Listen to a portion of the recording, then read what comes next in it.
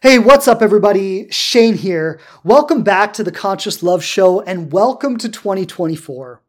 I am super pumped up about this year. As I said last year, we're gonna be doing some really cool things with the podcast here. We're gonna be doing some really cool things with the Inspired Love program, and I'm just so grateful that you're here, that you're tuning in, that you're gonna be a part of everything we're doing this year.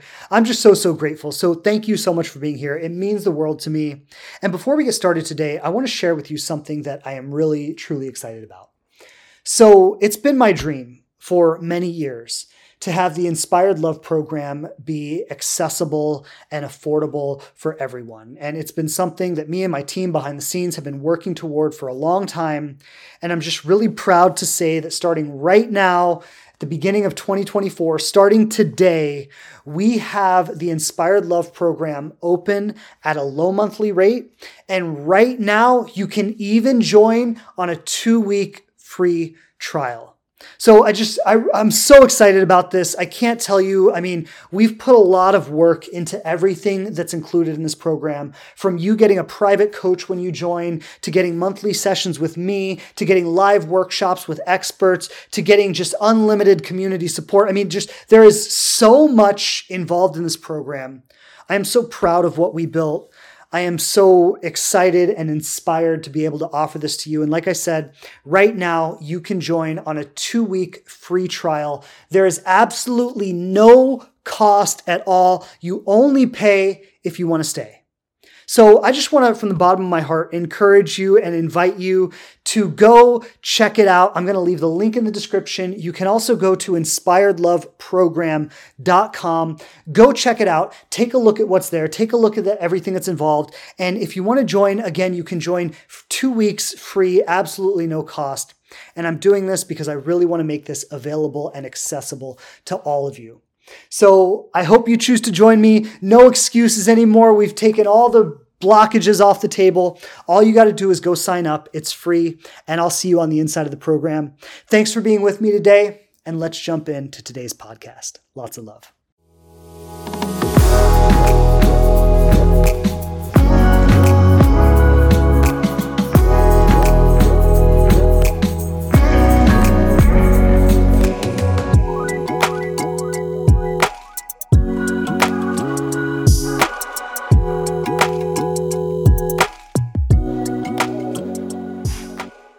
So welcome back, everybody. Welcome to 2024. Welcome to another episode of the Conscious Love Show. Shane here. As always, pleasure to be back with you today, and I've been looking forward to this. In the new year and through the holidays and stuff, my wife and I, we were having a lot of conversations about everything, about people we work with and just about life and love and how it happens and what needs to happen. And I feel like it was really a great refresher for me, just mentally and emotionally, kind of take a break from constantly putting information out there and allow things to kind of integrate for myself and connect some of the dots and be able to come back fresh and new. So I feel like I'm bringing that today. But something that really came up as we were talking about, this journey to love, this journey to manifesting love, and what it's going to really require of people to be able to create love in 2024. And where do people get stuck in this journey, right? And where are people losing track or missing the mark, right? And so we were kind of discussing all of these things. And something that came up in our discussions was really this conversation around passion, right? And that's leading me to what I want to speak about today, when I want to speak about how to fall in love with your life and get turned on by your life and just get fired up and inspired by your life, and how that is going to attract love in all of its forms into your life, right? It's going to attract connection, amazing experiences, financial abundance, friendship, and of course, like romantic partnership, right? So how do we really get turned on and inspired? Like in the Inspired Love program, which I'll just say this, the reason I call it the Inspired Love program is because the word inspired, what it means is in spirit. Right? To be inspired is to be in spirit. It's to be filled up by the Spirit, to be alive in the Spirit, to be filled with passion and joy and aliveness and connection to all human beings, to all of life, right? And so that's what it is to be inspired. And the reason I called the program Inspired Love is because it's really about connecting to the spiritual essence of life and bringing that through in all of your relationships and all of your experiences, having that be alive and present for you in everything. And by living that way, by living in spirit, by being filled up by the Spirit, by being filled up by love and joy and abundance and all of this, like you literally do invite all good things into your life. And most of us, and understandably so, and we've talked about all the reasons for this, but most of us really struggle to be in that inspired state. And what I really want to talk about today are, when we talk about living this inspired life, like what are some of the pitfalls? Where do we get stuck? Why do we get trapped? And what do we really need to let go of and be free of in order to really be fulfilled and inspired and be attracting love and all good things into our life? And I think the first thing I want to say around this is that, a question has come up a lot recently with people I've been working with in the program that, they've said like, no matter what I do, no matter how hard I try, no matter how hard I work, no matter how many things I pursue in my life, no matter how many hobbies I have, like I can't let this need for a relationship go. Right? It's just plaguing me. It's just hanging over me. I carry this need for a relationship with me. And no matter how great my life is in every respect, no matter how many friends I have, no matter how many cool things I do, like I just feel this emptiness and this loss and this lack of a relationship in my life.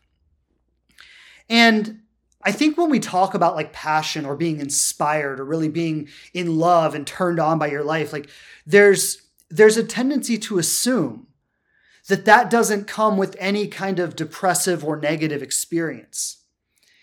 And so first thing I want to say is like this inspired life, being turned on, being in love with your life is not about never having any kind of depressing or negative experience, right? But it's about moving through these experiences and having a place that you can come back to. And it's not about letting go of the need for a relationship. Like, something I talk about in the program is I talk about like how we are made of love, right? Like love is literally what the whole universe is made out of. It's what I'm made out of. Like it literally, every cell, every molecule in the universe is made out of love. And a lot of people think that, well, if I'm made out of love, I shouldn't need love. I shouldn't need a partner. I shouldn't need connection. No, it's actually the exact opposite. Because you are made of love, it drives you to connection with other people because that is how you express the love that you are. That is how the love that is inside of you reaches its fullest expression. It's not by keeping it inside and isolating and being like, I'm perfectly content. I don't need anyone. I don't need anything. No, like that doesn't expand the love that's inside of you. That contracts it. That diminishes it. That cuts it off, right? The love that is inside of us wants to expand. It wants to express. It wants to be out in the world. It wants to be seen. It wants to be felt. It wants to be experienced. It wants to be alive in relationships with other people, right? The love that lives inside of us, that's what it wants. That's what it is driving towards. And so love is always going to drive you to relationship with other people. This need we have inside of us to be in relationship with others, to be connected to others, to be loving with others, to give and receive love in relationship with others. It is fundamental to who we and what we are. That's never going away. But, and I'll say but, because that's going to be there, it's never going away. And at the same time, that doesn't have to diminish the joy that you experience day to day. And so it's not about either or. It's not about feeling the lack of a relationship or feeling the joy and fulfillment in my life. It's not about either or, but it's really about being able to have both. I'm inspired and turned on by my life, and I'm in love with my life, and I'm filled with joy and abundance, and I'm connected. And at the same time, I carry in my heart this deep desire for that partnership, this deep desire for that loving connection, that loving relationship with another human being, that deep desire to come home to my love and to be received by them and be held by them and to have that like loving space that I live in with this person, right? Like there's that dream and that desire like deep within our hearts, and we hold that and we carry that with us, and it's alive for us.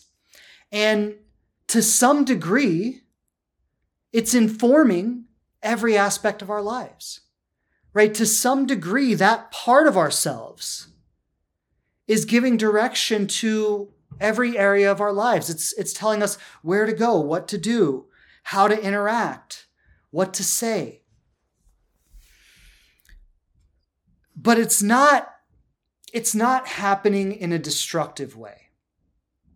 And so what happens is there's this desire, this dream. I don't love the word desire, but I think it works here. But this dream, this vision for our life, this idea of a future that we could experience in love, in partnership with somebody that is compelling us, that is calling us forward, that is calling us into it, right? There's this dream, this vision, this possibility for our lives. And then there's the contrast of the dream, the vision, the possibility for our lives. And then there's the reality of where we are now in our lives. And maybe that's the absence of a partner or the absence of whatever we think it's supposed to look like. And there's contrast, right? There's how we imagine it could be versus how it is. And this contrast creates fear. And so the fear drives us into the what if. What if it never happens for me? What if I never find my person? What if I try and I go on date after date after date and I like hit my head against the wall? And what if I do everything for year after year after year and it never happens, right? Or what if I miss the red flags? What if I don't see the signs and then I end up in an abusive situation like my ex who abused me? What if that happens again? Or what if I invest 10 years with someone and they just leave me, right? And on and on and on. And what if and what if and what if and what if? And these kind of destructive what if ideas that are fueled by the fear, right? So there's the contrast between what I want and where I am. In experiencing that contrast, that creates fear, right? I see the contrast and that creates fear. I don't know how I'm going to get from where I am to where I want to be.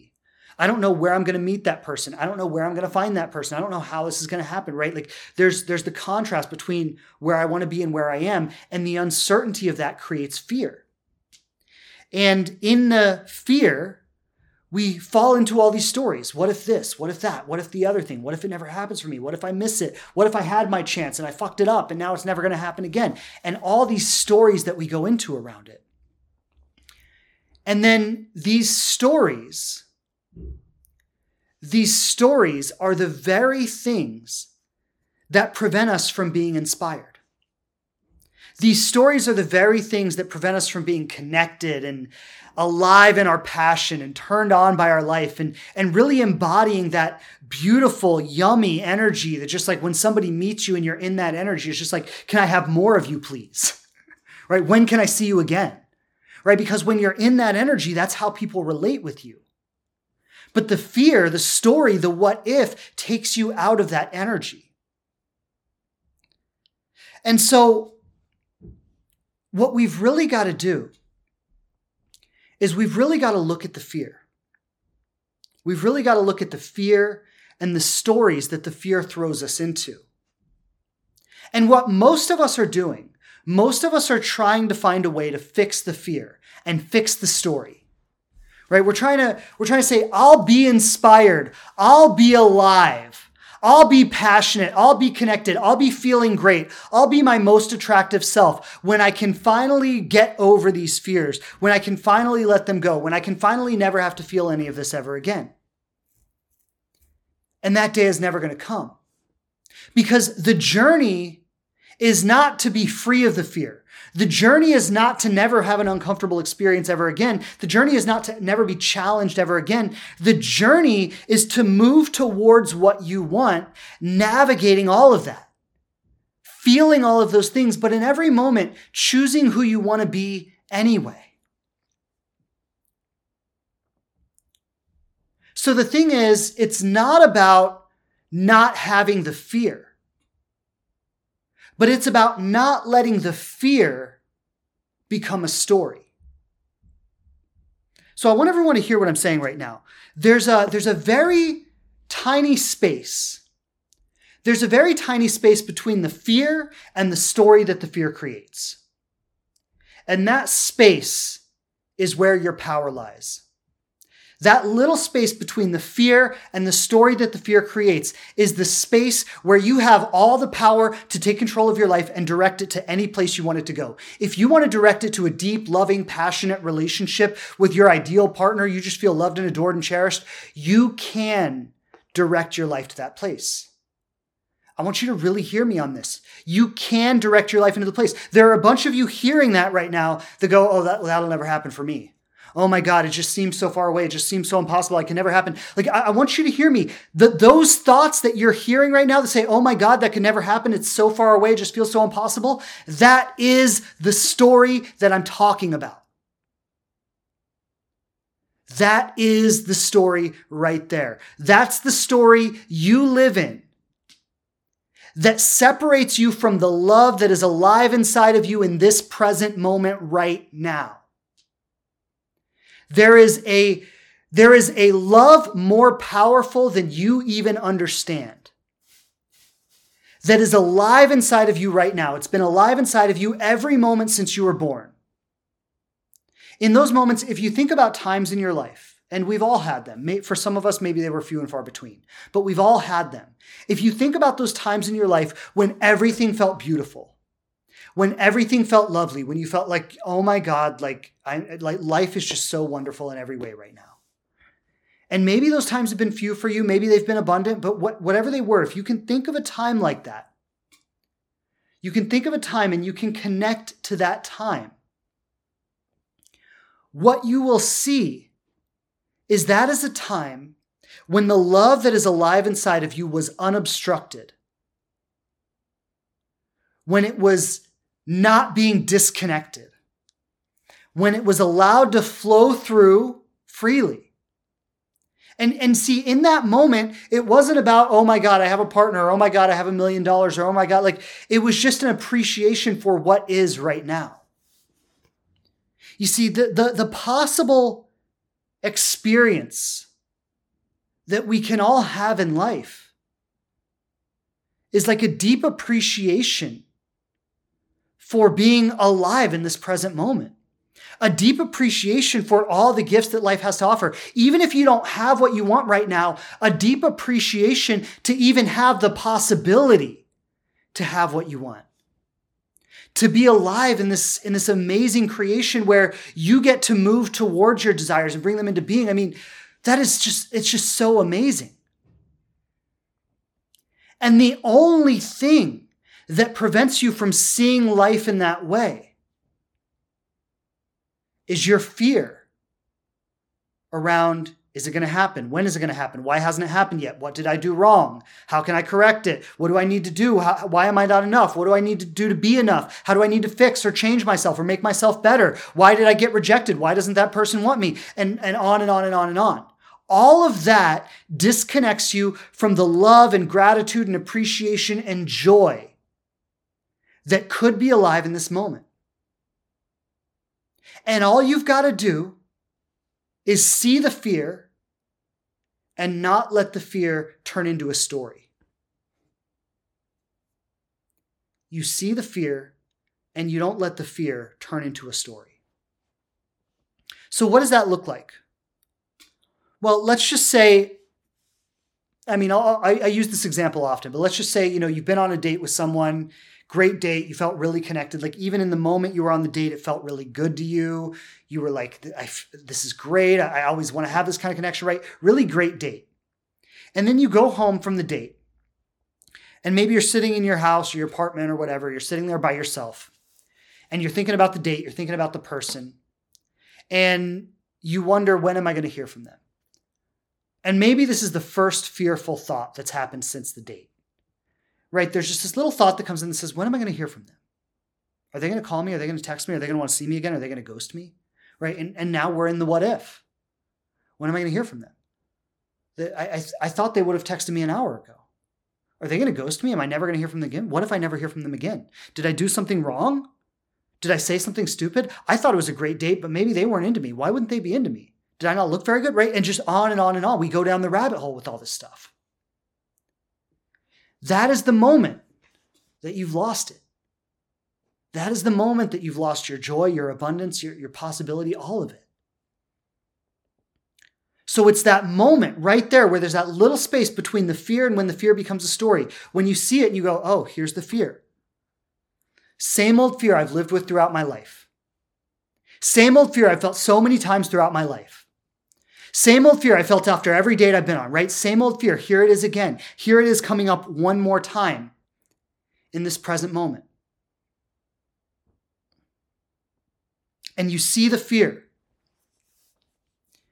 And you don't allow yourself to go into a story about it. So what does that look like? It looks something like this.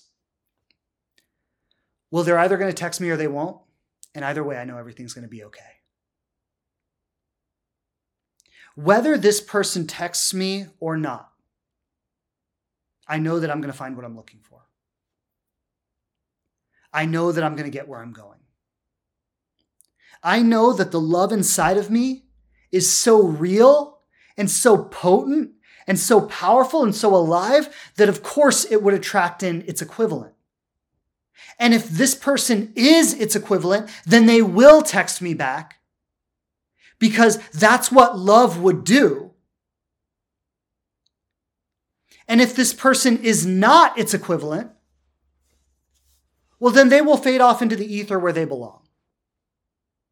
And I'll never have to deal with them again, which is a good thing. And it's that little tiny space between the fear and the story that defines your entire life, that defines every aspect of your life. Because here's what all you got to do. And look, we've never been taught this. Like, this is the craziest thing. Like, all the problems and like all of our problems and our emotional struggles, like, if we had just been taught this when we were children, it would not be this way. Unfortunately, we were taught really bad ways to deal with this stuff. And this is why it's so problematic now. But literally all you have to do in that moment before the fear becomes a story is see it, catch it, breathe into it, feel it completely, let it move through you, and come back to your center. But you don't believe it's that simple. And I know you don't believe it's that simple because for a long time, I didn't believe it was that simple either.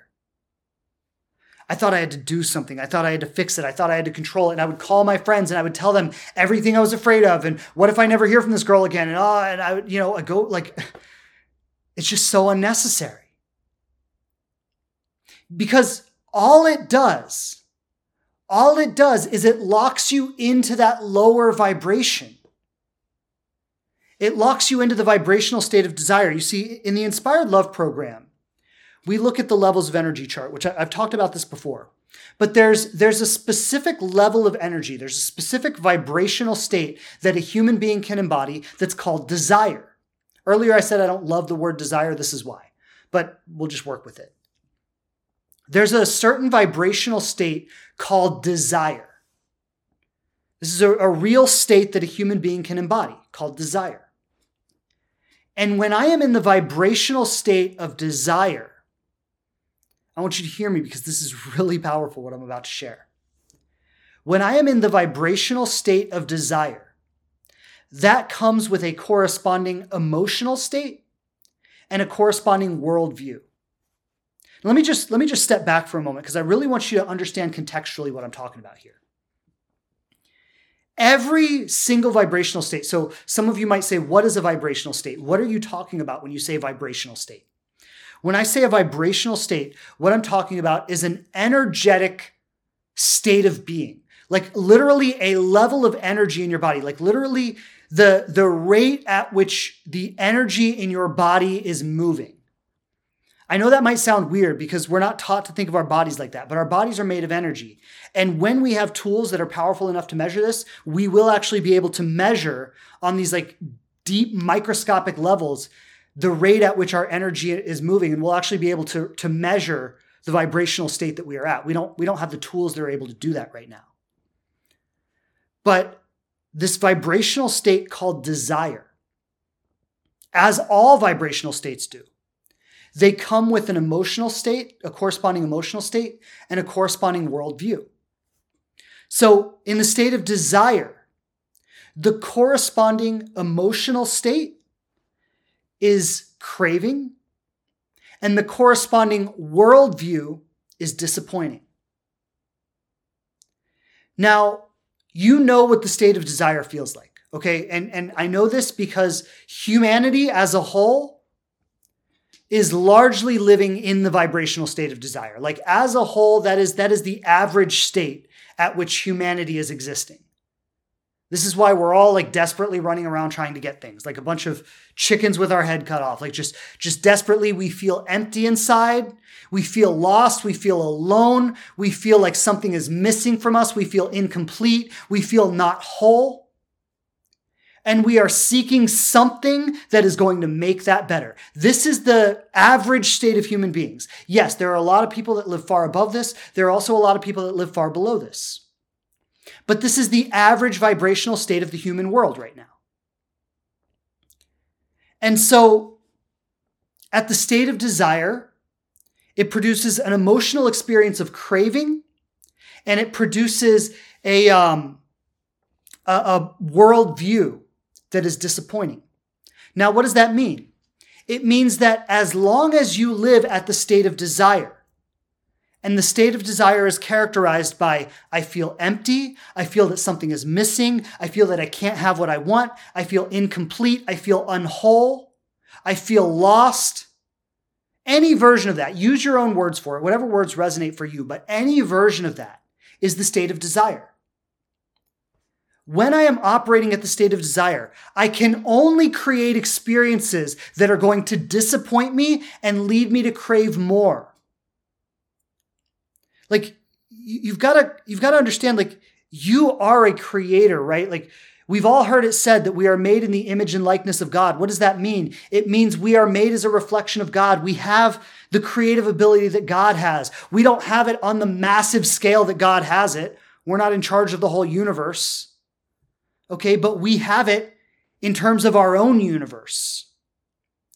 Made in the image of likeness, we are a reflection of the power that made us. So we are creators as well. And you don't create through your mind.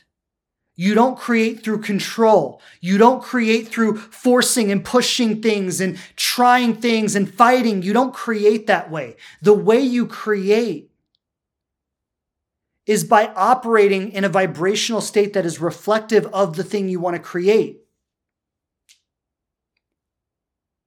And as you maintain that vibrational state consistently, as you bring that same consistent state to the world over and over and over and over and over again, your world will begin to reflect that state. And if you're asking yourself, you're saying, I've tried and tried and tried and tried and tried. I've spent years on the dating apps. I've been on a million dates. I've done everything I can think of, but I still haven't found my person. I'm going to suggest that the reason it's showing up that way is because you've been doing it from the state of desire. And because you've been doing it from the state of desire, you can only create experiences that will be disappointing and will leave you craving more. Because that's how creation works. The vibrational state that you bring to life determines what is going to show up in life around you. Now, if we look at the vibrational state of acceptance, which the way I talk about it in the program is that the vibrational state of acceptance is the gateway to all the higher realms: love, joy, peace, gratitude, so on. right? The vibrational state of acceptance is the gateway to all of the higher realms. If we look at the vibrational state of acceptance, the corresponding emotional state is harmonious, and the corresponding worldview is benign. What does that mean? It means that everything works in harmony. There's a synchronicity, there's a design, there's an order to life. I can trust that. Even if this situation doesn't work out the way I wanted it to, I can trust that because I'm in acceptance of what is happening and I understand that there's a harmony in life. There's a design to life, there's a synchronicity to life, that things are not just happening randomly. And because I can recognize that synchronicity, that design, that harmony in life, I can also recognize that things are benign, that nothing comes into my life without my invitation, and that things can only hurt me after I've given them permission to, but that life is inherently good. That love is inherently the essence of life.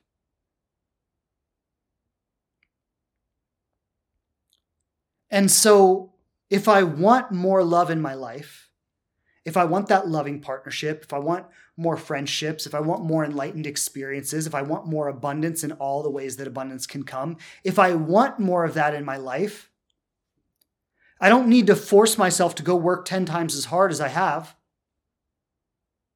What I need to do is align myself with the vibrational state that would bring all of that in. Like I often use the example, I say, why do palm trees grow on the beach? Why do palm trees grow on the beach? The answer is very obvious. Palm trees grow on the beach because the beach is the perfect environment for a palm tree. It's the perfect environment. All the conditions are right for a palm tree to show up there. Well, when all the conditions in your energetic state are right for that loving partnership to show up there, it will show up just as naturally as a palm tree does on the beach. And so I want to tie everything together here because I've talked about a lot. So let's tie it all together and simplify it, okay? Life shows up. Everything in your life, your relationship status, your bank account, the work you do, the friendships you have, your hobbies, your interests, how you spend your time, the home you live in, the city you live in, the people you surround yourself with, all of it shows up as a reflection to the vibrational signature that you embody. If you are embodying a vibrational signature of desire, that's going to produce disappointing experiences that leave you craving more. If you show up in a vibrational state of acceptance, you are going to see life and the experiences that happen as benign. You are going to understand that there's an underlying harmony and design to all of the experiences that are happening. You're going to have a certain trust in the way that your life is unfolding. Even when things don't go your way, you're going to see the value in how it went. You're going to learn from that, and it's actually going to level up your vibration. Like each disappointing experience, rather than dragging your vibration down like it does for most people, is actually going to bring it up. Because you will see the value in it. You will see what you learned. You will see what it opened up for you. You won't be so fixated on how you didn't get what you want. Rather, you will see how it did bring you something that you wanted, even if it wasn't the ultimate thing you wanted.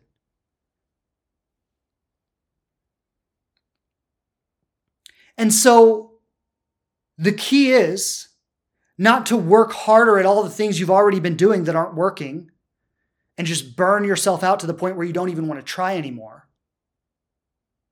But the key is to approach it from a new place, to approach it from a different vibrational state, from a different vibrational signature. Now I see the question, okay, how do I do that? Got it. I understand. How do I do that? I'm going to bring it back to what we were talking about earlier. There's a tiny little space between the moment you experience fear and the moment the fear becomes a story. Now, when I say a tiny little space, I mean a tiny little space. I'm talking about milliseconds.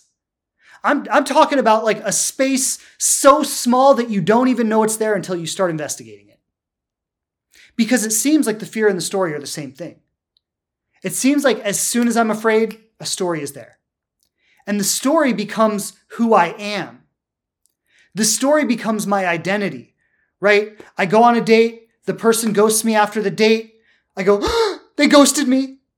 I don't like that. That feels uncomfortable. That feels scary. And then immediately the story is there. It's never going to happen for me. This always happens to me. People ghost me. I'm not lovable. Why doesn't anyone want me? Why can't I have what I'm looking for? What am I doing wrong? Right? Immediately the story is there.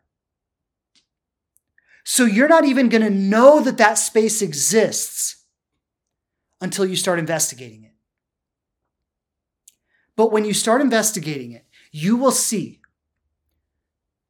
You go out on a date. 3 days go by. You don't hear from the person. They ghosted you. Boom. You're probably never going to hear from them again. Okay, now you're feeling it. The fear is there. I really like this person. I really thought it was going to go somewhere. They ghosted me. This fucking sucks. Okay, now you're feeling the experience. What your mind wants to do is say, this always happens. Why does this happen to me? What's wrong with me? Now you're starting to make this disappointment who you are. Does everybody get me on that? The moment you start telling a story about what happened, you are making the disappointment who you are. It's not, oh, some person I barely know decided never to call me again. It's this person I barely know decided never to call me again because I'm fucked up and there's something wrong with me. That's what the story does. I really hope everybody gets that. That's what the story does. So you've got to catch that little space before the fear becomes the story. And you've got to say, okay, that's their life, their stuff, whatever's going on for them, that's their business. I'm not going to take it personally. I'm not going to make it mean anything about me.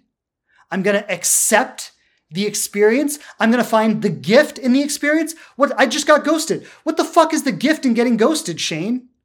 Well, here's the gift. Maybe you get to work through some of your own insecurity. Maybe you get to work through the way that you take things personally. Maybe you get to work through how you don't allow people in your life the freedom to ghost you if they want to. Look, there is not a single person in my life who can ghost me if they want to, or who can't ghost me if they want. I don't have a problem with it. I don't care if you're my best friend. If you want to ghost me, go for it.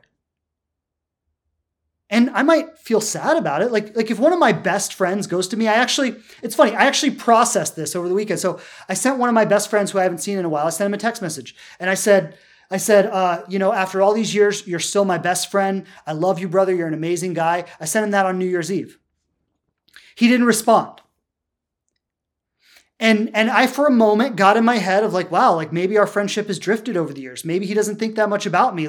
Maybe he doesn't want to talk to me. Maybe he's going to ignore my message. I went through all this stuff in my head. And you know what I said to myself? I said, okay, if that's how he feels, if that's where our friendship is, then so be it. I don't need him to offer anything to me that he doesn't want to. Right? So it's allowing people to be who they are, to do the things they want to do without taking it personally. That is acceptance. That is allowing. And here's the thing. You see, if I can allow someone to ghost me, if I can allow someone to break up with me, if I can allow someone to walk away, my boyfriend or my girlfriend of, a couple of years who comes to me and says, I'm not in love with you anymore, and I don't want this relationship anymore, and I can go wow, that fucking hurts. Oh my God, that's hard. That's really fucking hard right now. And at the same time, I can say to them that, listen, if you're not in love with me, then you got to go. That hurts. Oh my God, that hurts. But I'm not going to beg you to stay. I'm not going to beg you to stay in a relationship that you don't want to be in just on my account so I can make you unhappy and then make myself unhappy because of it. I'm not going to ask for that. If you're not in love, then you got to go. And yeah, it hurts, but here's the thing. I know myself as someone who is powerful enough to work my way through the pain. And I think a lot of us don't believe in our own strength like that. We don't believe that we can work our way through the pain and come out the other side better than ever before. We just don't believe that. And so rather than facing the pain, hey, if you're going to ghost me, please do it sooner rather than later because I just want to know who you are. Rather than doing that, we say, please don't ghost me. Because if you ghost me, I'm going to feel unworthy and I can't handle that. And that is where the breakthrough is. That right there, what I just said, that's where the breakthrough is. When you start to recognize, I can handle it. Not only can I handle it, I welcome it. Bring it on. If you're going to leave me, do it. If you're going to ghost me, do it. Bring it on, because I know without a doubt in my mind that it's going to hurt. But that I'm going to work through that pain consciously, and I'm going to work through that pain powerfully, and I'm going to come out the other side of it. And on the other side of it, I will be better than I've ever been before. I will be stronger than I've ever been before. I will be more secure in myself than I've ever been before. I will be more confident than I've ever been before. I will be presenting myself in the dating world and in the world as a whole more attractive than I ever have before. Because I know when you hurt me and I go into that dark night of the soul, and I really have to ask myself who I am and what I'm made of, I know that I'm only going to find beautiful things there. And actually on the other side of this, I'm going to thank you for sending me to that dark place so I could come back better than ever before.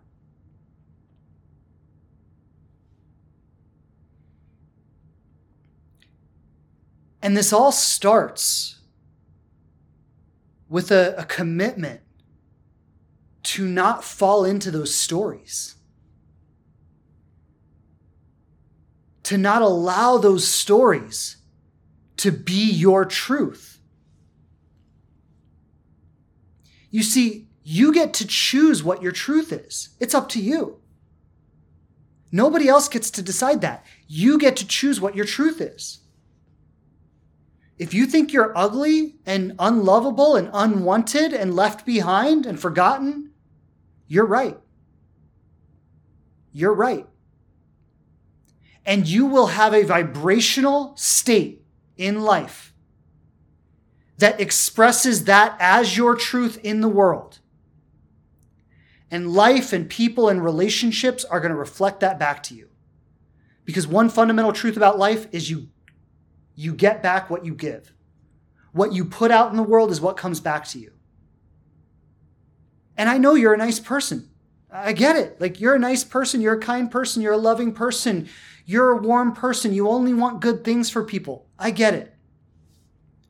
Unfortunately, that's not enough. Because if you're a nice person who also feels unworthy and feels unlovable, your life is not going to reflect the fact that you're a nice person. Your life is going to reflect the unworthy and unlovable. And yeah, you're a nice person, but it doesn't really matter. And when you feel worthy and lovable, your life is going to reflect that. And there's no this is the thing, and this is why I say, by the way, I want to put this in here. I know I've probably mentioned it somewhere else, but I just want to put this in here right now, is that I am offering a free trial of the Inspired Love program right now. I'm offering a lower version of the program. Rather than this being this big upfront investment, there's a low monthly fee. You can start with a free trial. It's something I'm just launching this year. And the reason I'm doing that is because I want more people to be able to get into the work. I want more people to be able to get into this work, because here's the thing, is there is nothing you could do. Like, there's no meditation you could do. There's no exercise you could do. Like, there's no one thing you can do that is going to change all of this for you. Because the change happens by doing the work consistently in your life, day after day after day after day after day. In those little moments, like when you're home alone after you've come back from a date and you're sitting there and you're wondering if this person is going to text you and you feel that fear coming up, it's your ability to practice this in those moments that's going to make all the difference. And I truly believe that in order to do that effectively, in order to really learn how to do that, you need a few things. You need a coach or a guide. You need someone that you can actually talk to about what's happening for you, and they can give you guidance and insight on your situation. You can actually be guided in this process. That's important. That's essential. I mean, it was essential for me. I'll put it that way. I've had coaches for the last 10 years. I still have a coach. I'm meeting with her tomorrow morning. So you need that. It's essential. You also need a community of people who are working on this with you. Because if you're the only person in your life doing this, and you look around and everyone around you is like, what the fuck are you doing? That's lame. That's stupid. That's never going to work. Are you delusional? If that's your surroundings, the vibrational quality of your surroundings are going to overtake you. That's how energy works. It sucks us in. When the energy of our surroundings is more powerful than our own personal energy, we get sucked into that energy. So you need a community of people who are in this conversation with you that are doing the work themselves, that are getting results. So you can look and you can go, oh, well, it worked for her. And if it worked for her, it could work for me too. Even if I'm on the journey, even if I'm not quite there yet, I'm doing the work and I can believe the work because I see it working for these people. And I can believe in myself because I saw these people believe in themselves and I can see it happening for them. So you need a coach, you need a community, you need guidance. You need to do work around uncovering your history, your belief systems, how all of this has been set up for you, how you came to understand all of this, how you came to view it in this way, right? Where this all started, how the story developed into what it is. What is your identity? How do you understand yourself? How do you think and feel about yourself within your own mind? Right? All of these things are essential. And this is how transformation happens. It's by being in an environment where all of these things are present. So you can get the guidance you need. You can understand how it applies to you personally, which might be a little bit different from how it applies to someone else. You can understand how it applies to the specific situations that you're going through. You can have the support around you, the inspiration, the people cheering you on, the people saying, yes, you can have this. Yes, this can work for you. And that's what we offer in the program. So again, I'm just going to say it one more time, is we have a free trial available right now, 2-week free trial. When your free trial is over, it rolls into a low monthly fee. You can cancel anytime. If it doesn't work for you, just cancel. Right? I don't want you there if it's not working for you, but I'm doing this right now because I want more people to get access to the work. I've made it so easy for you, you don't have to pay a penny to join. All you got to do is go try it out. And you only pay if it's working for you. I've literally made this as easy as I possibly can because I know how important this is. I know how much people are suffering right now. And I know that if you get into an environment where you have the support you need, it can all change. I literally watch it happen all the time. It's what I do for a living, is just sit back and watch this happen. I mean, I don't sit back. I get involved too, but you know what I mean. So anyway, I want to really encourage you to do that. You can go to inspiredloveprogram.com and you can get started there, inspiredloveprogram.com. And what I really want to come back to here is that all of the work is in feeling the fear rather than letting the fear become a story. Right? So there's what happens, actually, I work with a breath worker. Her name is Lori Reyes DeSanti, and she's really, really amazing breath worker. And she comes and does breath work in the program too. So she facilitates breath work for the Inspired Love people. But when she was doing the last breath work last month, she shared something with us that I thought was really powerful. And she was like, when we experience trauma, right, something happens in our breath. We hold the breath. right? So if you think about like if you were driving down the highway and you saw like a bad pileup accident happen right in front of you, what would you do? You'd go, right? And what do? We go, and then when we hold that breath, it actually locks the trauma inside of our body. Right? So we do the same thing when we get afraid. It might not be, like there's a pileup accident in front of us, like, but when that person doesn't text you back, you go, it's the same physiological response. It's fear. It's holding your breath. People say don't hold your breath. Why? Because that's what we do when we're waiting for something, right? So you hold your breath. And when you do that, you lock that trauma inside of your body.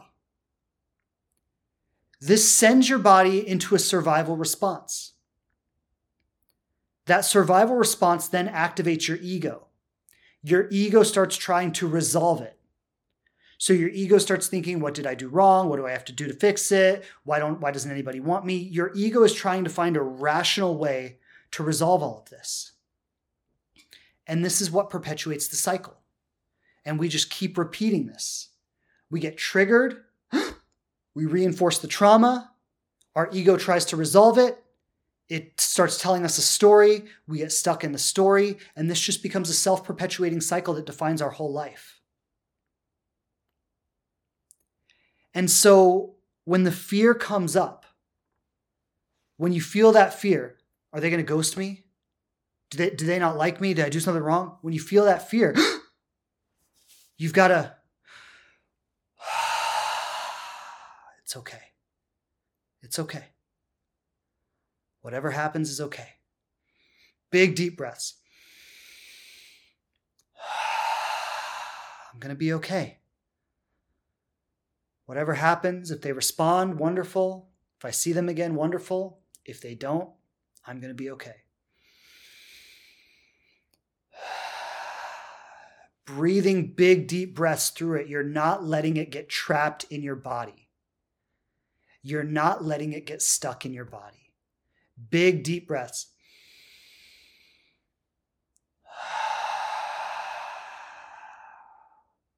Big, deep breaths in, big, deep breaths out. I'm feeling it. I am opening myself up physically. Physically, I am rolling my shoulders back. I am opening myself up. I am allowing the experience, right? What do we do when we're afraid?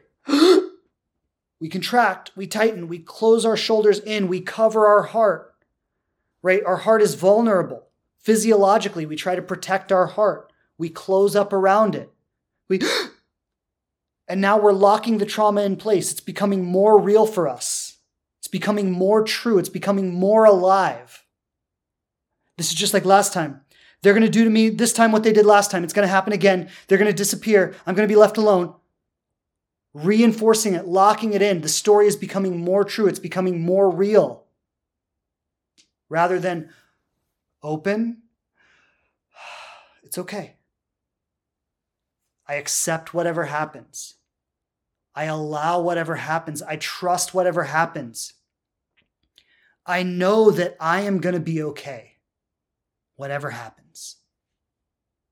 I know that I am lovable. I know that I am worthy. I know that the love inside of me, again, it's so real that somebody else has to want that. Like, I cannot be the only one in the world who feels this. It's too big. It's too real. It's too meaningful. So I have to trust that. Yeah, that person ghosted me, but they ghosted me, but that doesn't change what I feel inside of me. It is so big and so real that somebody else has to feel that too. Somebody else has to want that in the same way I want it. I can't be the only one. And so you start to believe in that. You see, that becomes more real than the person who ghosted you. That becomes more real than the narcissist ex who broke your heart. That becomes the only thing worth listening to. That becomes the only thing worth paying attention to. Everything else is just noise. And then what do? What do? You go out and you bring that into your life, right? So you go out in your friendships and you go to your reading group and you go to your exercise group and you go to your hiking group and you go wherever you go and you start bringing that energy with you. And you start interacting with people from that energy. You start sharing that love with everybody that you meet, with everybody you interact with.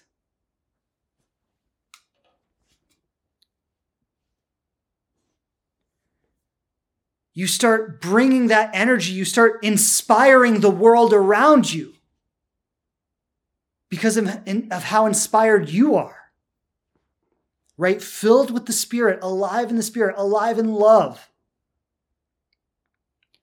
You know, people say to me sometimes, because I'm a big fan of meeting people in real life rather than meeting people on the apps.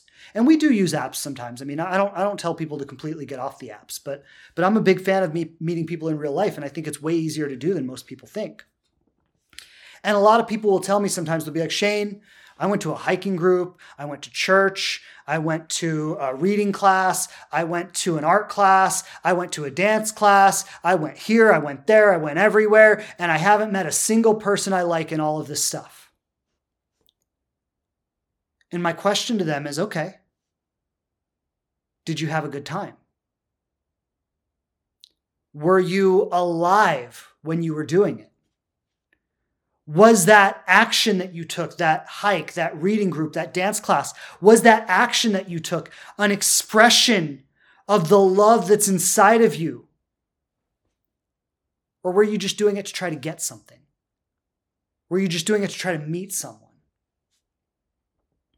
As soon as you meet someone, are you going to stop doing that thing?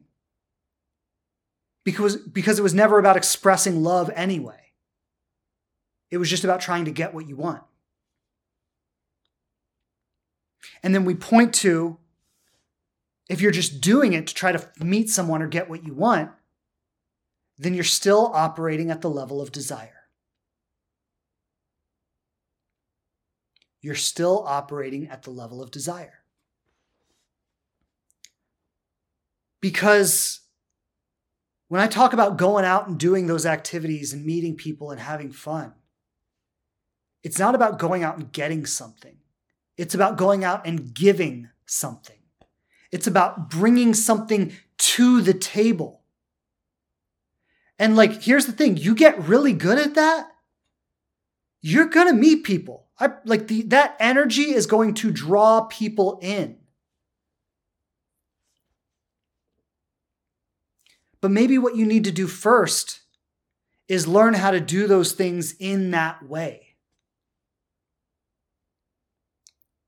Is learn how to show up and be this amazing, energized, inspired version of yourself. And interact with life in that way without needing to get something from it. Right? I'm not doing it to get something. I'm doing it because this is who I am. I'm not going hiking to meet someone. I'm going hiking because, oh my God, it just feels so good to be out here in the fresh air. It feels so good to be among the trees and the rocks and the ground and the beautiful sky and the sunlight. And I'm just breathing it in. And it feels so good to be around these people right now and to be out in nature with them and to be sharing stories and sharing jokes and sharing a meal and laughing. It just feels so good to be alive in this moment right now, to be breathing in the fresh air and to be me and to be interacting with these people in this way. And you know what? This moment feels good even though I don't have a partner in my life. And I am going to choose to be in this moment and soak it up fully and allow myself to get all the richness of this moment. And I'm not going to take that away from myself just because I don't have a partner in my life.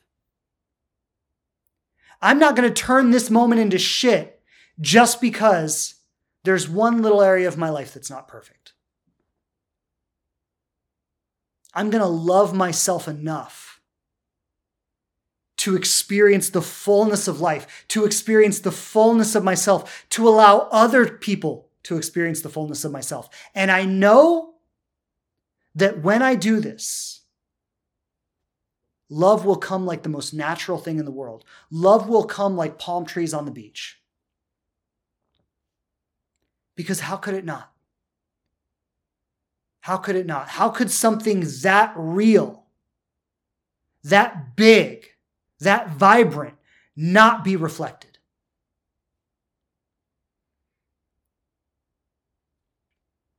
And that's the journey.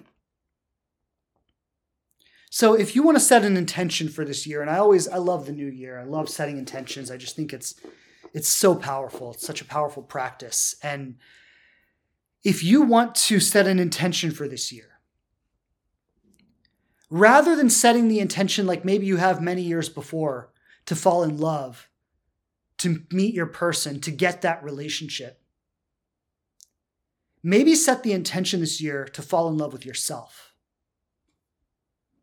to fall in love with your life, to fall in love with your friendships, to fall in love with your hobbies, to fall in love with what is, rather than hoping to fall in love with what isn't. Set the intention to fill yourself up with the fullness of everything that is already good in your life right now. And then trust that doing that simple thing of allowing yourself to be inspired by your life, allowing yourself to be filled with the love that's already inside of you, trust that doing that will take care of everything that's missing. Everything that's not currently in your life will make its way in as a reflection of you doing that.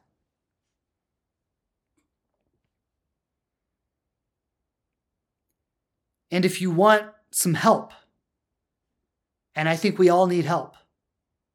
I really do. I think we all need help. I needed a lot of help. I still need help. I say this all the time. I have a therapist and a coach. And I talk to my therapist every week, my coach every other week.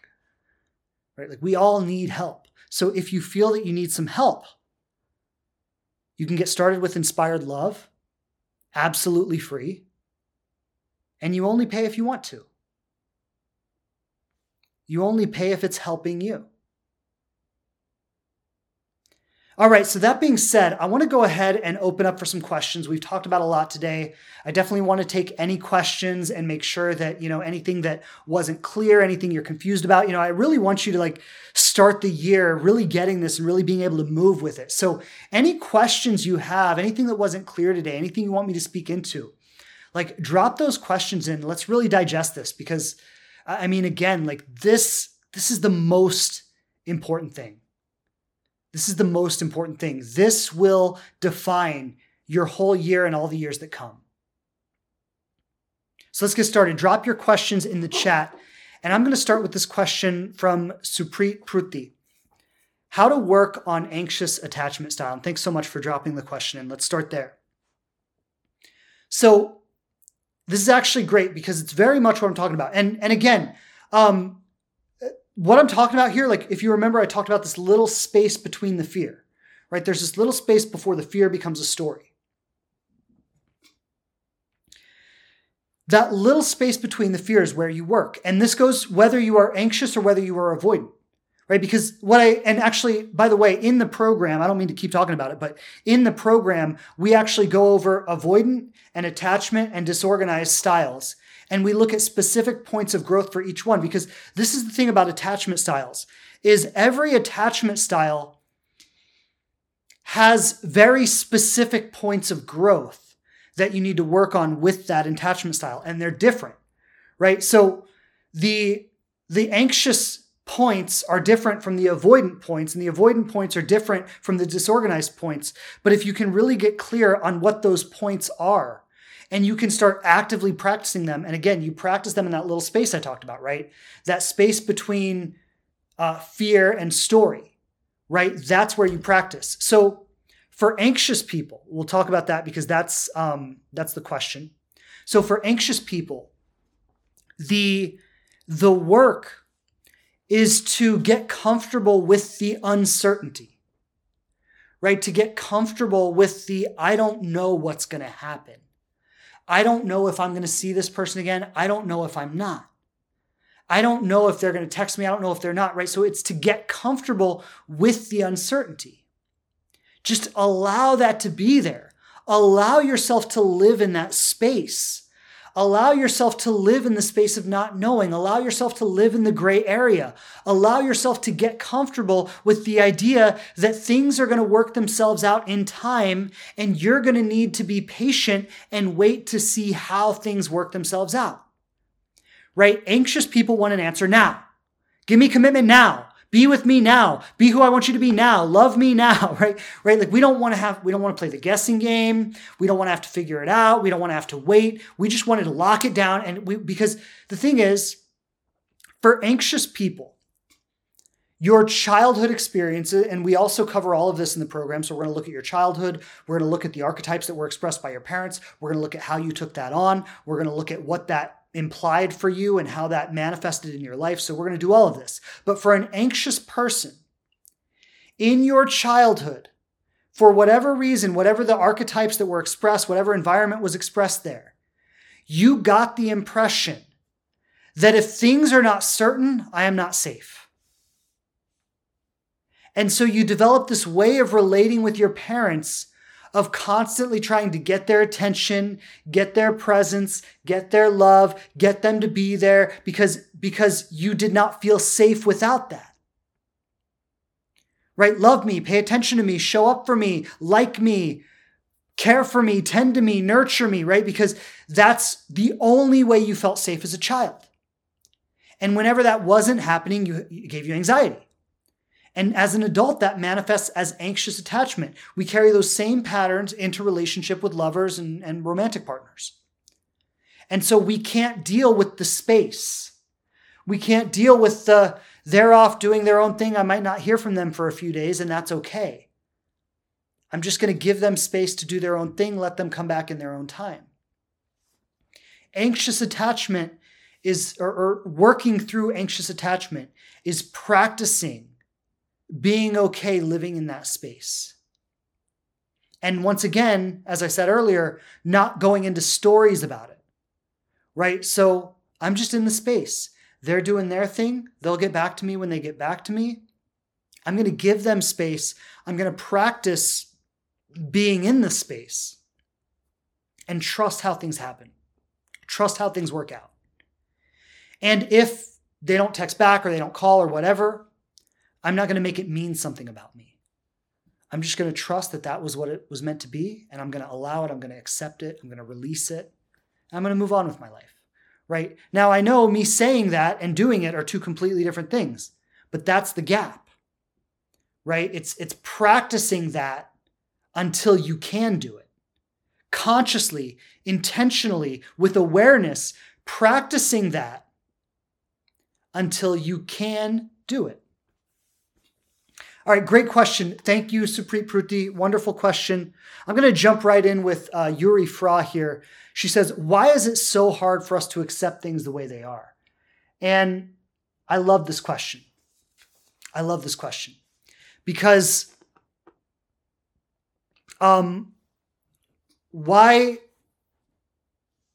don't we accept things, or why is it so hard for us to accept things? The reason is trauma. In one form or another, And so sometimes people say, I don't have any trauma. I had a perfect childhood. My parents were amazing. And I'd say, okay, well, are you able to always accept things the way they are? No? Okay, well, then you have some trauma, right? And trauma isn't always what we think it is. We tend to think of trauma as intense, abusive situations, but trauma is anything that limits your ability to love fully and anything that limits your ability to be yourself fully. And so we've had very subtle traumas in our life. Like when I was in third grade, I moved to a new school halfway through the year and I was ostracized by all the kids, right? And, that experience got left behind. It wasn't a big deal, but on some level, when that happened to me, there was a level of, I don't feel safe to be myself. I don't feel safe to express myself fully. I don't feel safe to be authentic. I don't feel safe to love completely.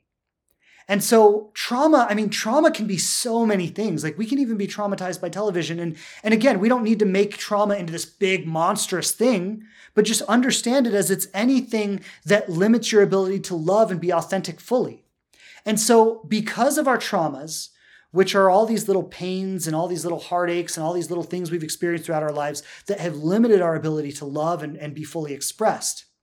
And what our trauma has done is it's filled us with fear.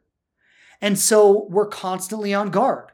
We're constantly trying to protect ourselves. We're constantly seeing things as dangerous, as things that are going to hurt us, as things that are going to prevent us from getting what we want in life, that they're going to stand in the way of our dreams.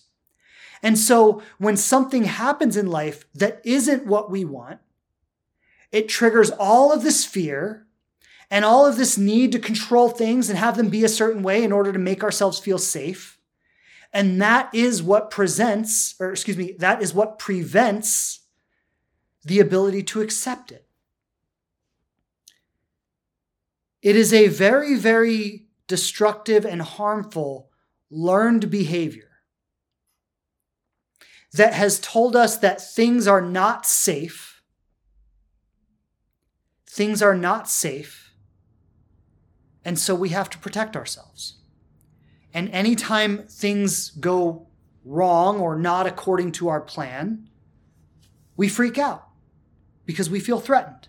We feel like what we want we feel that either we're going to lose something we have or we're not going to get something we want. And that's what prevents it. And what we need to learn and understand is that life is actually always bringing us to what we want, even when things don't work out for us. And the thing that prevents us from getting to what we want is our reaction to those things, right? So life is bringing us to what we want.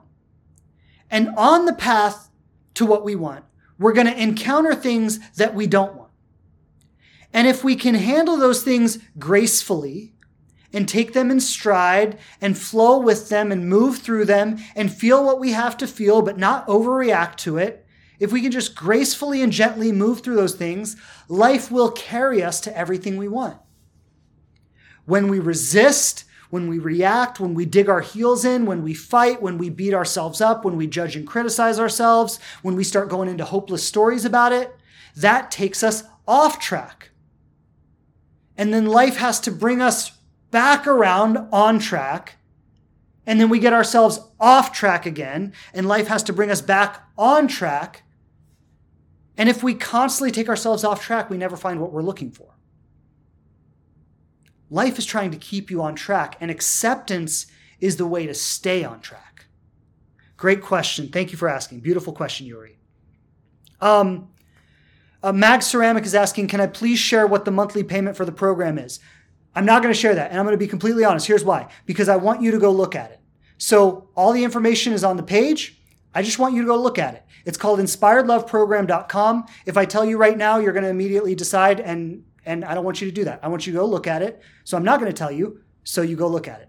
That's my strategy. I'm going to be honest about it. Love you, but that's what we're doing. All right, Adriana Guzman. So acceptance is basically faith that things are going to work out for good. That's a tricky question. Okay. Acceptance is basically faith that things are going to work out for good. The only pause I have about that is that things are going to work out for good sometimes, and things are going to work out for bad other times. Acceptance is the willingness to accept all of it. So, saying the faith that things are going to work out for good, I mean, I get where you're coming from. And I want to say this.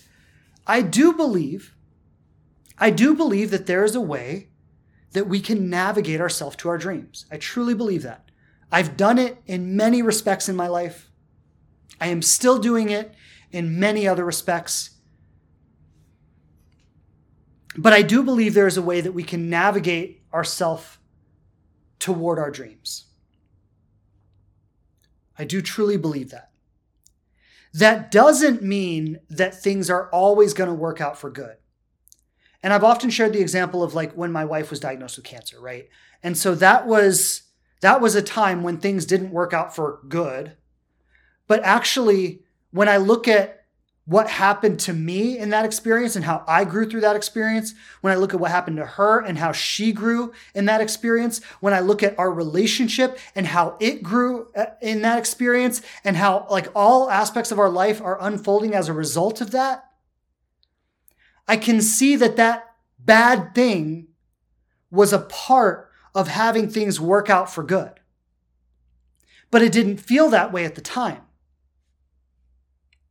And what a lot of people do, and I know this because we learned this going through the treatment, is like a lot of relationships break up during cancer treatment because it's just too hard. It's just too hard. They just can't handle it. And so they break up during cancer treatment. Now, my wife and I didn't, thank God, God bless, we didn't. And what I've found is that if I had reacted to that, and I had said, oh my God, this is too hard. I just can't do this. This isn't what I signed up for. This isn't what our marriage was supposed to be. I'm out. Like, I can't do this. If I had done that, then I would have missed out on what we have now. So if I had gotten thrown into a reaction, left the relationship, I would have gone back into another cycle, and I would have had to get back on track and start over and try again. That's what we all do in our lives.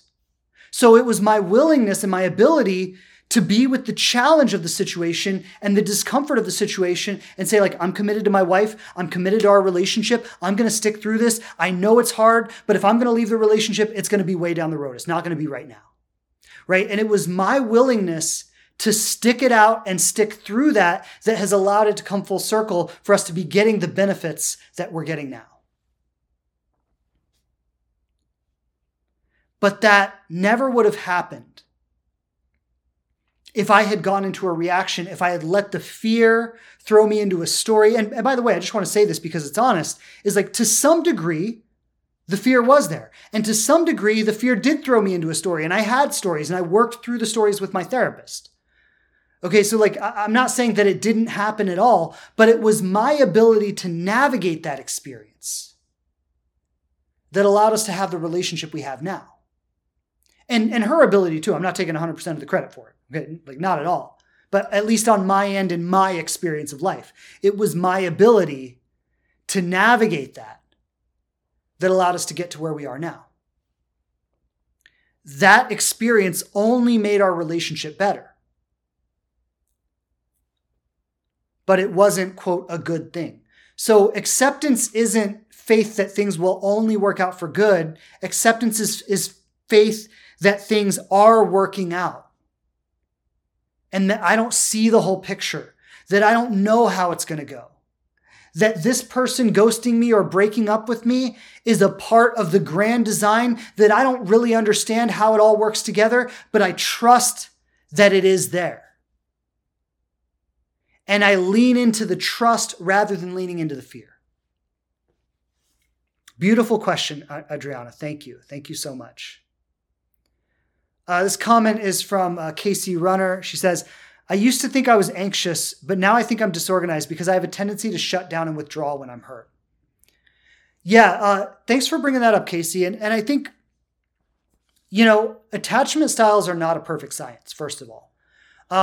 When we do the attachment quiz, there's what we get is a gradient, right? And so you might have like 50% anxious, 20% disorganized, 30%, whatever, right? You get the idea. And really it's probably more. Most people have like at least like 30+% secure.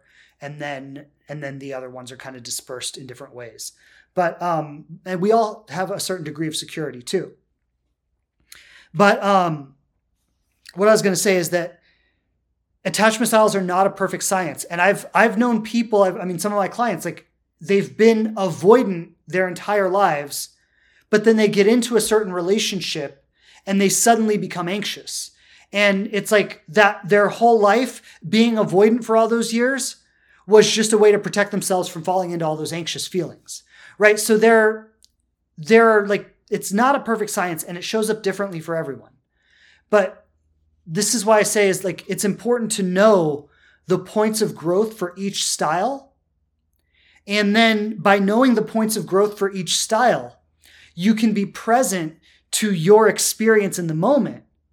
And you can say, okay, if I'm experiencing avoidant tendencies right now, this is what I need to bring forward, right? This is what I need to practice. If I'm experiencing anxious tendencies right now, this is what I need to practice. If I'm experiencing disorganized tendencies, like this is what I need to practice, right?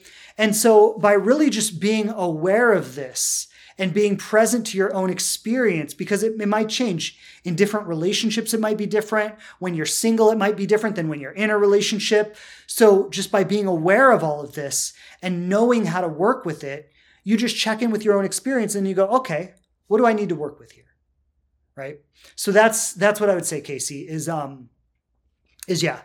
It doesn't really matter what your style is. It just matters what you're experiencing right now and knowing how to work with that. So thanks for bringing that up, Casey. Great thing to put in here. All right, Branding 31, a lot of questions today. I love the questions and I'm moving through them quickly, so we'll just keep going with it for a minute. Branding 31, I feel that I'm living my best life solo, but also feel that I'm wasting my time. I feel that I'm living my best life solo, but also feel I'm wasting away not being able to give the best parts of me to someone else. Okay, that's a story. I can't give the best parts of me to someone else. Why not? Go give them to the barista at the coffee shop. Go give them to the person, checking you out at the grocery store. Go give them to your friends. Go give them to your family. Go give them to your nieces and nephews. Go give them to your kids. Go to a new place and give them to the people who are there. Right? You see, and I love this. I love you bring this up and thank you. And this is not no judgment, but there's a call out here, right? Because you are withholding those parts of yourself and saying, I'm only going to give them when. And then you wonder why the universe is withholding love from you. Do you get that? Like, does everybody really get that? You're saying, I can't give away the best parts of me. No, you can, and you're choosing not to. You're saying, I will only give them when this happens. And the universe is saying, okay, well, you'll only have love when you give them.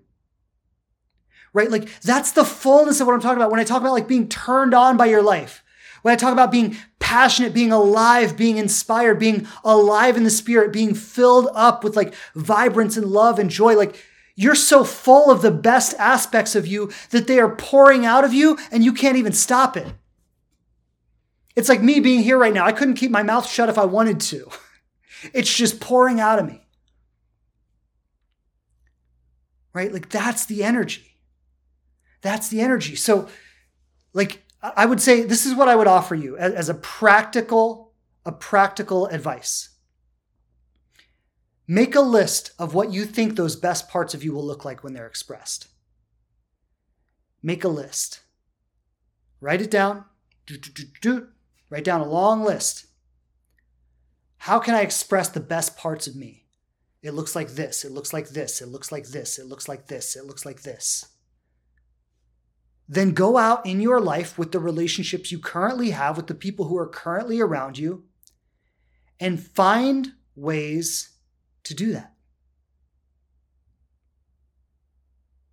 Find ways to do that. Be creative. Think outside the box. Do things you've never done before, right? Now, I understand, like, you're not going to go sleep with people. You're not going to go you might, but most people don't, at least not quickly, right? So, but if you want to, do you. But I'm saying, like, it might not look romantic, but what are other ways? What are ways you can be intimate with someone? Maybe when you meet the barista at the coffee shop, you just make eye contact. And you just hold that eye contact for a little bit longer than you're used to. And you just give that person a smile. And without even saying a word, in a moment there, you share a moment of intimacy with that person where you communicate to them that I see you and that I love you and that you matter and that your life matters. You just take a moment to be present with the barista at the coffee shop and just look them right in the eyes and send them some love without even saying a word. And in the moment you do that, you might feel an experience of intimacy that you're not used to. And then you go, oh, look at me. I just gave away one of the best parts of myself. And then you start to get comfortable with that. And you start to do that with everyone all the time, everywhere you go. You start to be a living beacon of love. You see, the way my wife and I talk about this is that doing what I'm talking about right now, like you literally become a beacon of love in the world. And then your partner, who, by the way, you don't even know who they are, you on your best day, like I on my best day could have never came up with my wife. And she on her best day could have never come up with me, okay? What we thought we were looking for was very different than what we found. Right? So you're putting this beacon of love out. You don't even know who's going to respond to it. But when they show up, you're like, oh, there they are. They're responding to the energetic signature that you're putting out there. Right? You're putting something out. You're putting an energetic frequency out in the world that it's going to hit them. They're going to feel it and they're going to go, whoa, what just hit me? Who's that? So I love that. Thank you for bringing that up. Beautiful, beautiful share. All right. I think there are 5 questions. I'm going to do my best to get to all of them. No promises. We'll see how much time we have. But I'm going to start here with Meg Ceramic. And so she asks, does anxious attachment come from a space of feeling abandoned? The anxious attachment, the way the top thinkers talk about it, and I think all of our experiences are just so unique, right? So we all kind of have our own unique combination of this stuff. I think it's a little bit dangerous to like put ourselves into a box and say I am this or I am that, but we all have our own unique combination of this stuff. But the way the experts talk about it is that anxious attachment usually shows up when you had an inconsistent childhood. So like maybe you had divorced parents and you were shuffled back and forth. And maybe you were more attached to one of the parents than the other, but the parent that you were more attached to was like forced to drop you off with the other parent. And so you had like these times where you were very close to this parent who was very secure and loving, but then you had times where this parent wasn't available, right? And so, you know, when you're with the parent who's very secure and loving, you feel safe, you feel good, you feel at ease, you feel at home.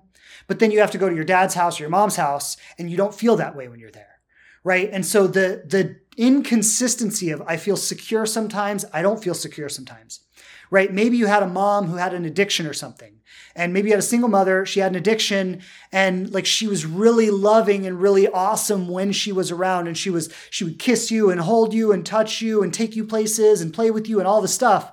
But then when she needed to go handle her addiction, she would drop you off at grandma's house for like a week at a time and she would disappear, right? So like these are some examples of what might create an anxious attachment.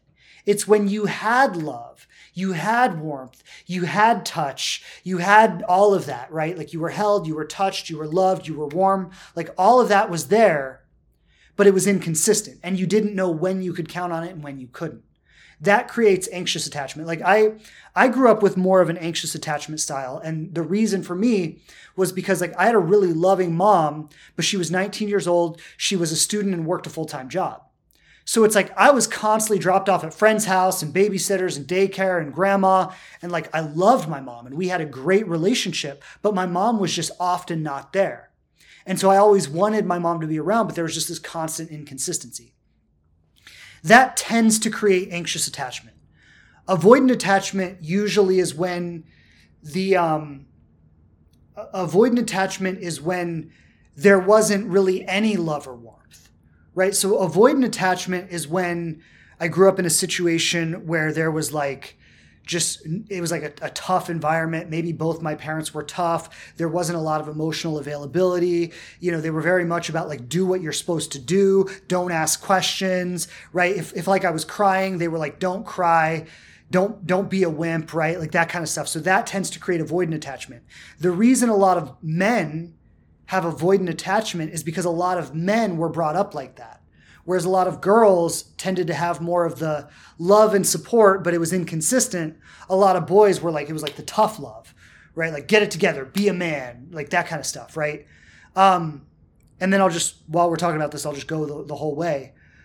Disorganized attachment tends to be a result of trauma. So disorganized attachment is when the people that were supposed to be safe and loving for you were actually a source of danger, right? And so these are the people that were supposed to be the people who would comfort you, who would protect you, who would keep you safe, who would love you, who you could go to if you needed something. And rather than being there for you, they were the perpetrators, right? So the only people you had to go to for safety and love were the people who were perpetrating the trauma. That usually creates a disorganized attachment where it's like, I want love, but love isn't safe. I reach out for it, but I'm hurt when I do. And you tend to have a lot of extreme reactions like, I like fight, flight, or freeze type things because like your experience is just that love is not safe. So those are kind of generally what the attachment styles are and how they come about. And then secure is a little obvious, but when we had consistency and we had love and warmth and empathy, that tends to create more of a secure attachment, right? So people who have secure attachments are people who just generally had a pretty consistent, loving upbringing. In general, and again, there are like so many exceptions and nuance to all of this, but generally that's how it works. Thank you for the question, Meg. Awesome question. Okay, from Catherine. She says, my fear is taking acceptance in things as they are too far and staying in unsatisfying situations for too long. What advice for still trying to make changes, but in a healthy way? Yeah. So this is an important point, and I'm glad you're bringing this up because acceptance doesn't mean I just allow whatever, right? And so it's like, yeah, if I go on a date with someone and they ghost me, I'm going to accept that they ghosted me. I'm going to give them the space to ghost me. I'm not going to be like, oh my God, please don't ghost me. Like, I'm going to be like, if you want to ghost me, like whatever, But I'm going to allow them the space to do that. But if they ghost me and then come back 2 weeks later, I'm going to be like, dude, you fucking ghosted me. Like, I don't want to hear from you. Like, no, we're done.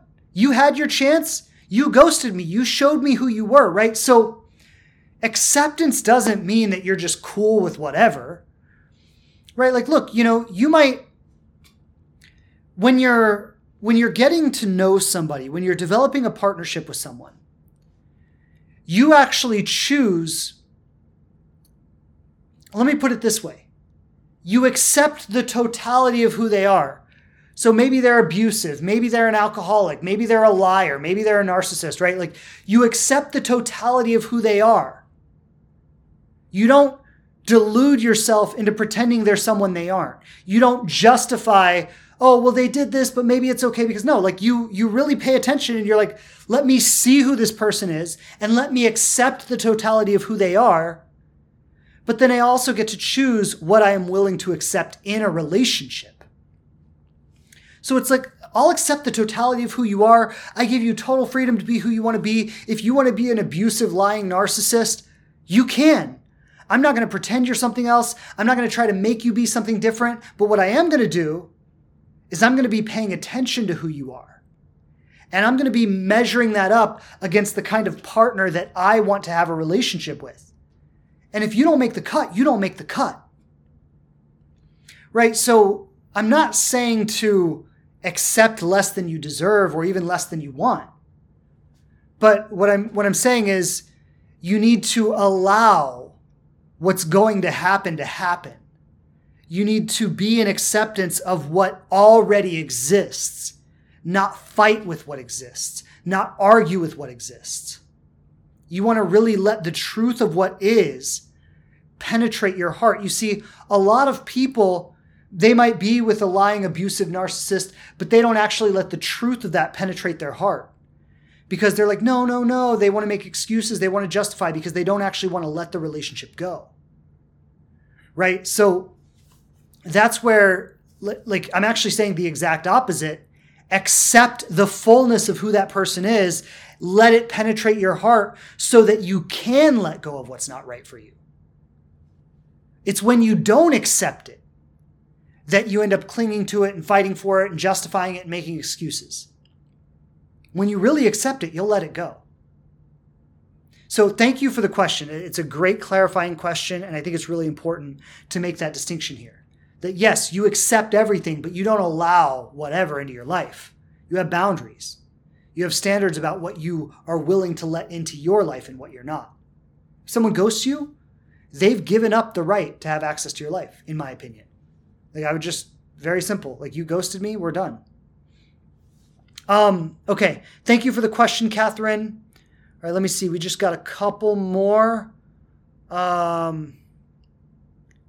right, I can get to at least one more, maybe two.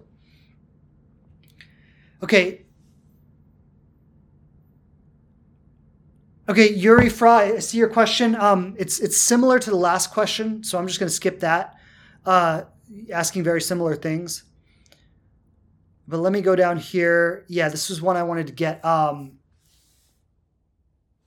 Chiara Nel Bosco. I don't know if I probably butchered the name, but I did my best with it. Chiara Nel Bosco. So what is the difference in the dating process between a man that wants a relationship and a man that doesn't know what he wants yet? Okay, awesome question. And I'll close it out with this. I'll close it out with this, and then that'll be that for today.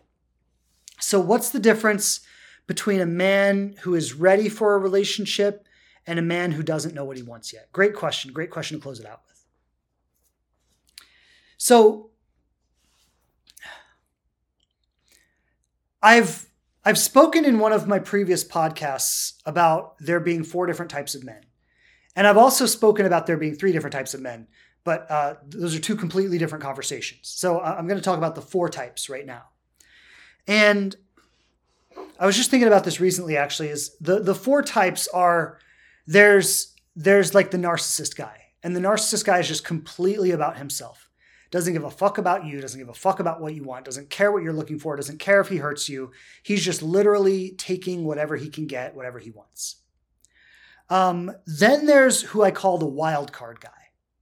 And the wild card guy is, he's like, you just really don't know because he doesn't know. So he's like unclear.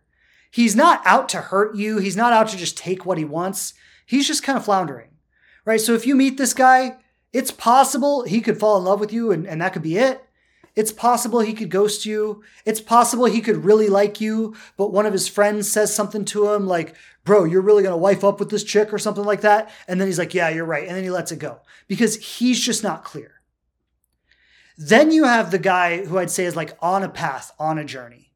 And this is the guy who is going to probably show up consistently. He's going to be honest about what he's looking for. He's going to be honest about if he wants this relationship or not. Like he's going to really try to do the right thing. And then you have the guy who's like the committed man. And I would say he's like the guy on a path, but another level of it, right? Like he's the guy who really knows exactly what he wants. He's like, I want to be with you. I'm going to do anything to have you. Like he's like just very clear, right? So I think rather than making 2 categories, it's helpful to make 4 categories because the narcissist guy, nothing is ever going to happen with him. He's just going to use and abuse. He's just going to use and abuse, take what he wants. And when it's too hard or it doesn't work or he gets bored of it, he's just going to throw it aside. The wild card guy, like I'd say this is probably like 90% of the guys you would meet on dating apps. They would be like the wild card guys. Okay, they're just hanging out, having a good time, meeting people. If something happens, great. I'm open. Maybe I could fall in love one day. I don't know. I'm not in a hurry. Like that's like the wild card guy. Right? Now, and I'd say like probably 90% of the guys on dating apps are wildcard guys. You might have some narcissists mixed in there too. But those wildcard guys are just like, there's not a lot of potential there, but if the connection happens in the right way, maybe it would go somewhere. Right? So like if you meet one of these guys, like it's like, you just see what happens. But if he doesn't start getting really interested really fast, you just let it go. You don't chase, you don't work too hard with that. Now, this guy who's on a path is like, he shows up very differently because he's like open to like really deep, vulnerable conversations.